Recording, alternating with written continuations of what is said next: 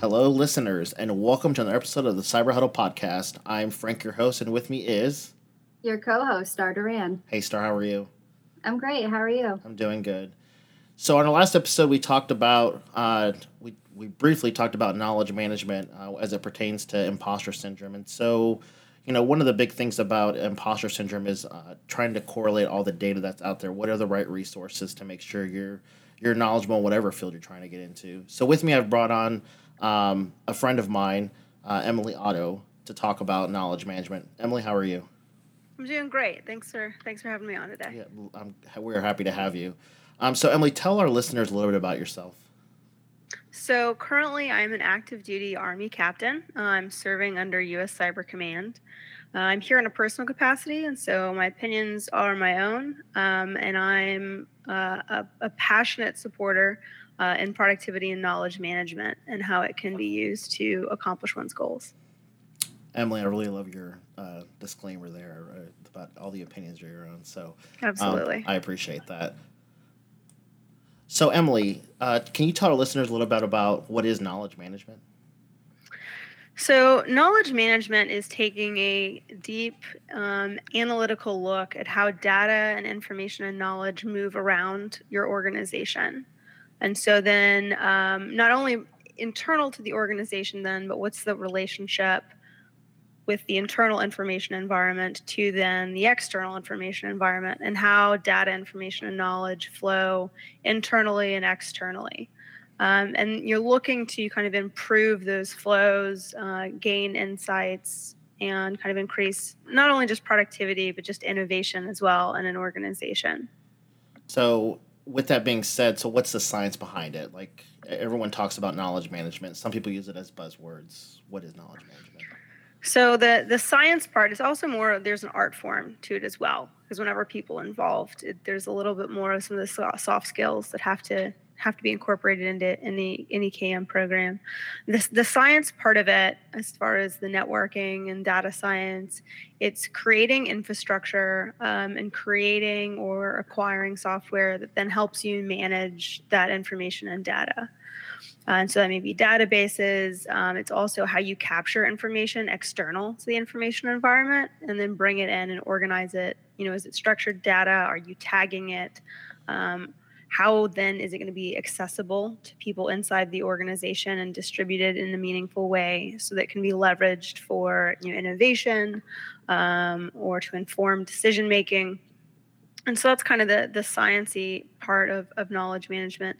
The art part comes from creating cultures and conditions that allow for knowledge generation and innovation. Yeah, no, and I agree with that 100%. And, one of the things you've got to consider with like knowledge management, again, you have all these data points and having the right platform that suits your organization. I know on a previous call, we talked about the pillars. Can you tell us about the pillars in knowledge management? Yeah, so I talked a little about the sciencey and the tools part of it, and so that's one of the pillars is the tools and the technology. Sometimes those are used interchangeably that an organization uses to facilitate those flows. But there are also then the people that are involved. And then the processes. And so sometimes, maybe the roles that the people have in the process of data and information flow, but also maybe their roles that they don't realize that they are falling into. Like in an organization, you're going to have knowledge buyers and sellers. So people that have that knowledge, especially if they've been in the organization a long time, and then people seeking that information and knowledge. The next one, processes. Looking at streamlining processes, doing process analysis to make sure that information is getting to the right people at the right time when they need it. And so the people, processes, and tools are kind of the main pillars that then support the organization. And they when you're building people and those roles, the processes, and then the tools, you always have to keep in mind, like, what is it that we're trying to do here in the organization, and that those things are trained, designed, and then configured to to align to the organization's overall strategy and plan. Right. And so it's kind of interesting because it goes back to like, if people don't know how to use or even understand the processes or even how to utilize the tools, and it's kind of like it's a waste of time. Like everyone's got to be on the same sheet of music when it comes to the knowledge management piece, and there's got to be a lot of buy-in. I know you've been dealing with a lot of buy-in because you're a big advocate for knowledge management. So, Star. Yeah, so how did you get into knowledge management in the first place? So my formal introduction to knowledge management was when I was assigned to the Cyber Protection Brigade down at Fort Gordon, Georgia. And kind of observing the landscape of the organization, I realized there were some bottlenecks and friction points and frustrations of being able to access data or get information, even if it's just like about a process or how to submit a form, things like that. And so I kind of then dived into, how do we design solutions for this? How do we go about fixing this so that we can focus on the core mission of the organization and less on just trying to figure out getting the right information we needed to do certain tasks. And so I discovered the Army Knowledge Management proponent and program, and I asked my commander at the time to be able to be assigned to the knowledge management position and go and get some formalized training. And so that was my kind of formal introduction through the Army about knowledge management. Informally, knowledge management isn't something that you just kind of, I think, it being like a niche field and that like only people concerned with knowledge management start looking into it. It really impacts people's everyday lives.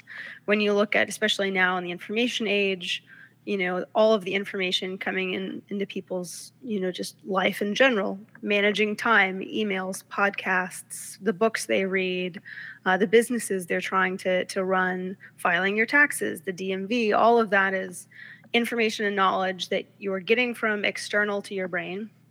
You are then bringing it into whatever system you've built, and then using it in order to inform decision making, complete processes that then allow you to do other things that you want to focus on doing.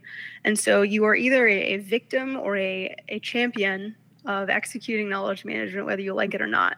And it can create a lot of, I think, stress in people's lives when they don't have good information systems in their own life, or it can be kind of, a system that really allows them to flourish. Right, and so it's interesting you bring that up about how it's in every facet of your life, whether you want it or not. I think sometimes as a cybersecurity professional, we forget that yes, we're defending networks, yes, we're defending computers, but what you're really protecting is the data. The data is what drives every decision, impacts every organization. Without the right data, organizations will fail. Without the right data, we make personal financial decisions or poor financial decisions. And it drives a lot of the thinking process that goes along with it. So, as cybersecurity professionals, we probably need to step away and not think so much about protecting the network. We're protecting the data that rides that network.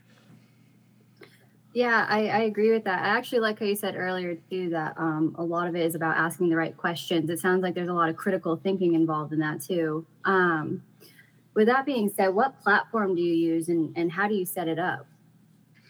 So in my personal life, I've kind of have a suite, if you will, a suite of different tools that I use in order to manage my internal to external and external to internal information flows.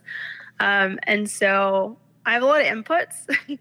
I do a lot of research on my own in my personal time. And so I needed to kind of configure a system so that I could then take advantage of all of those inputs into then being able to produce things of value. Okay, and so this is what I mean by all that jargon.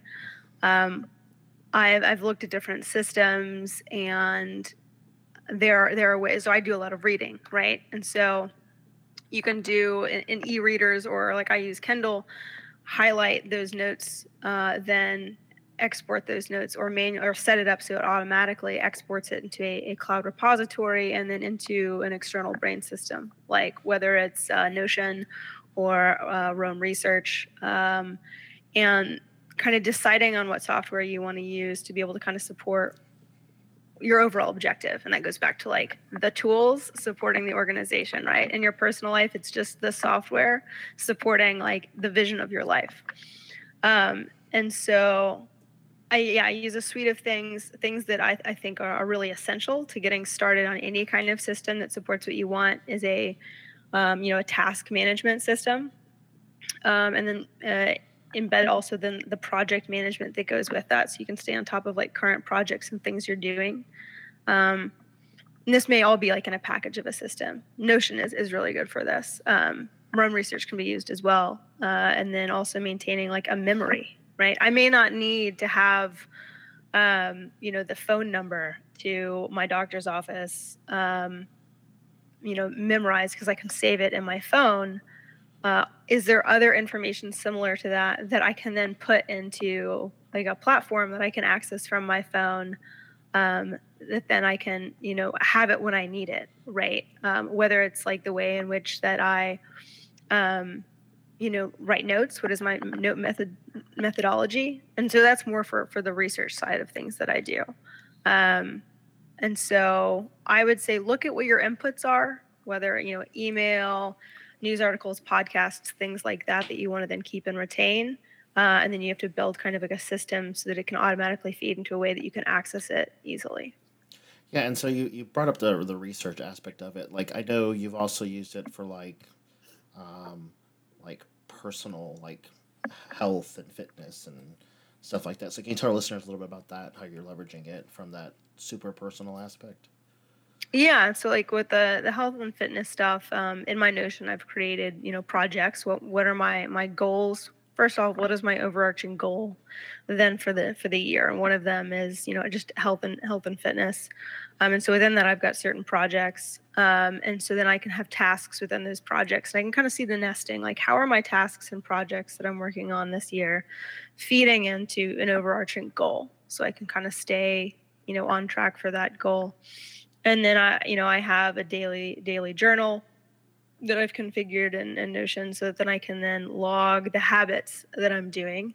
And maybe part of one of my goals is to, go to my gym a certain number of days a week. And then I'm able to like track that and kind of see the data, and where I'm doing good and where I'm not, and then review my project, on a monthly basis to kind of be like, okay, where am I on this, and kind of get a good check on if I'm heading in the right direction. And so some of these tools can be really great to provide you, a dashboard or provide you, a way to kind of do more reflection in an intentional way. And so it's not just kind of like a guesstimation where it's like, oh, I can't really remember. And so then you can't make decisions more as effectively because you're pulling from just what you happen to remember instead of having a system set up to be able to make, better decisions about moving forward. And I like how you said it's what you remember because we can only remember so much. So it's kind of like good to have that platform. And so like I know from a personal, I use it. Star uses it for our personal life as well as for our business. Kind of keeping track of the tasks and keeping track of like I have it broken out with market analysis. Star does the meeting notes, so that way I always know. I always have a spot to where I know where I need to pick up where I left off. There's all these tasks and goals and where we're trying to go with the organization. Um, so, if you could tell our listeners how the CAM platform has allowed you to achieve your goals. Yeah. So this is actually, I did some kind of pondering looking back, and I realized, without a system in place, and no matter what it is, right? No matter what person uses and what software they decide to use, or even if they decide to use just a notebook, right? Although I've got some certain reasons why I think analog systems aren't the best, right? Because then you lose the notebook and it's all gone. And so it's really helped me focus less time on trying to remember the stuff that I have to do and focusing on what my brain is better at, which is doing the task, being creative and completing that goal and being able to focus on that goal because I'm able to kind of like offload the stress almost of keeping the entire project organized onto a system or onto a tool, right? And that's what humans are great at doing, using tools, building tools. It's what makes us very, very different than a lot of other mammals. I think actually all mammals, we use tools a lot. And so using and leveraging those tools so that we can then focus our time and energy at that one task at a time and be more present in the now And so I would say, as far as things, how it's really helped me is, one, time management. And time management is not necessarily just moving things around. It's being explicit with your time and setting, some boundaries so that you can really focus that time. So being more intentional with my time, organizing tasks effectively, records management. So I know I've got a single place that I go to reference things that I need to reference. And as far as like my memory, there's a great quote that David Allen has that I kind of just, I hold on to. It says that your brain is for having ideas, not storing them. And I think that's pretty prolific, especially, when you come across some of the naysayers that are like, oh, like, we're loading this off into technology. Like, what does that mean for society? And, I don't think anybody would argue, especially nowadays. I mean, they did when I was growing up, that we should memorize phone numbers, right? Like, that's not something that people are, oh, you should be memorizing 100 phone numbers in your phone. We offload that onto a system. And so there are other things I think that we can kind of offload onto systems, because we're going to have them and be able to access them. And so that we can focus more time on doing the things that we want to do, whether it's being more present with our families or being more creative in our lives. And so I think it's really helped me to be able to, one, do more than I normally would be able to do, be less stressed, and then spend more time on the things I enjoy doing, instead of kind of stressing and spending time trying to find information to do the things that I don't necessarily enjoy spending time on doing. Yeah, no, that makes perfect sense. So, the time management piece, I will tell you, it's definitely increased my productivity because now I know I have a place where I can go to what's the next thing instead of me trying to think of, oh, I needed to do this or I needed to do that. So as a so I've known you for a while now. So I remember when you were a brand new lieutenant and you were in one of our cyber courses and you were writing your notes and doing your little Quizlets and you were like, I don't know how I'm gonna get through this because you're a policy major, not STEM. So it's kind of like, and now you're a cyber officer. So as we start to close, what is your advice to someone who is trying to get into cyber? And more importantly, what is your advice to females trying to get into cyber since there's so few? Okay. So I think for getting into cyber, one is that um, you're going to feel like an idiot. And that's okay, right? Just kind of be like, I'm going to feel like an idiot, and kind of let that go, or accept it. Like, whatever kind of gets you through that moment. Be like, this is going to be an uncomfortable feeling. And that uncomfortable feeling is put because there's change going on. You're entering a space that you don't necessarily know the ropes of, or know the basics yet. And just be really exploratory. Like, you see a term you don't know, Google it. You see, an idea or a concept or a structure that you don't understand, YouTube it, right? Just continue to like look for more information and go down those rabbit holes. And just be very kind of exploratory. And then you'll start to build the knowledge, right? You'll start to build the knowledge and information base to then, continue that exploratory search further. But I think getting comfortable with the fact that you're going to be troubleshooting all the time. And in fact, actually, it doesn't stop. You just go to a different level of troubleshooting. You just go to a different level of Googling. You're just Googling different things because you don't have to Google as much anymore. And just kind of getting really comfortable in that space and with that feeling that will feel very new, and you'll feel like an idiot. I think for women in particular, though, I wouldn't really focus at all on the fact that you're just a woman in the space. I would just focus on the things that you're passionate about learning and contributing. Um, and I wouldn't necessarily look for differences between you and other people. I would maybe look for the similarities and the connections. I think especially like in the current environment, people are just kind of uncomfortable. There's a lot of societal changes and cultural changes, and so try to build bridges with people, and come from like a sharing, perspective. And I think that'll get you far when people see you as a teammate, and not kind of a political point, so to speak.